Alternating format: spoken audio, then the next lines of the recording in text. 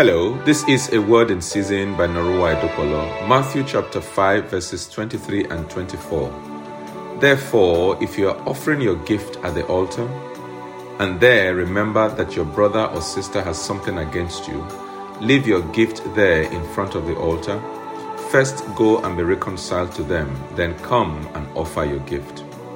How do you prepare for church? Beyond choosing what to wear, colors, shoes and bags to match, maybe which car to drive, or other such matters. Does God expect more from us when we are coming into His presence? I think yes, He does. And the verses before us today are pointers that He expects more from us. I'm sure that you know that your life itself ought to be an offering unto the Lord, and that every fellowship opportunity is like you bringing a gift offering of yourself to the Lord. If the above is true, and we know this to be true, then it matters to God the condition of that gift offering. So I ask you, will the offering of the gift of you to the Lord be acceptable to Him today?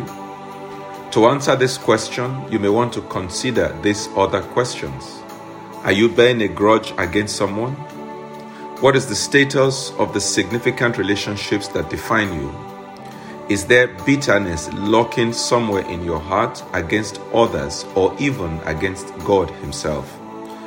As you wrestle with these questions, let me remind you that the Lord loves you and that He wants to relate with you intimately. So ask Him to help you to make amends so that your fellowship today will be different and better than ever before. Shall we pray?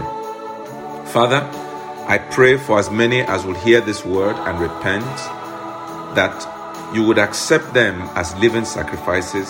I pray that they will have an encounter with you today that will alter their destinies for the better in Jesus' mighty name. I'd like to hear your testimonies concerning your encounters resulting from this series of A Word in Season. Please share them with me. May God bless you and have a wonderful, wonderful fellowship today.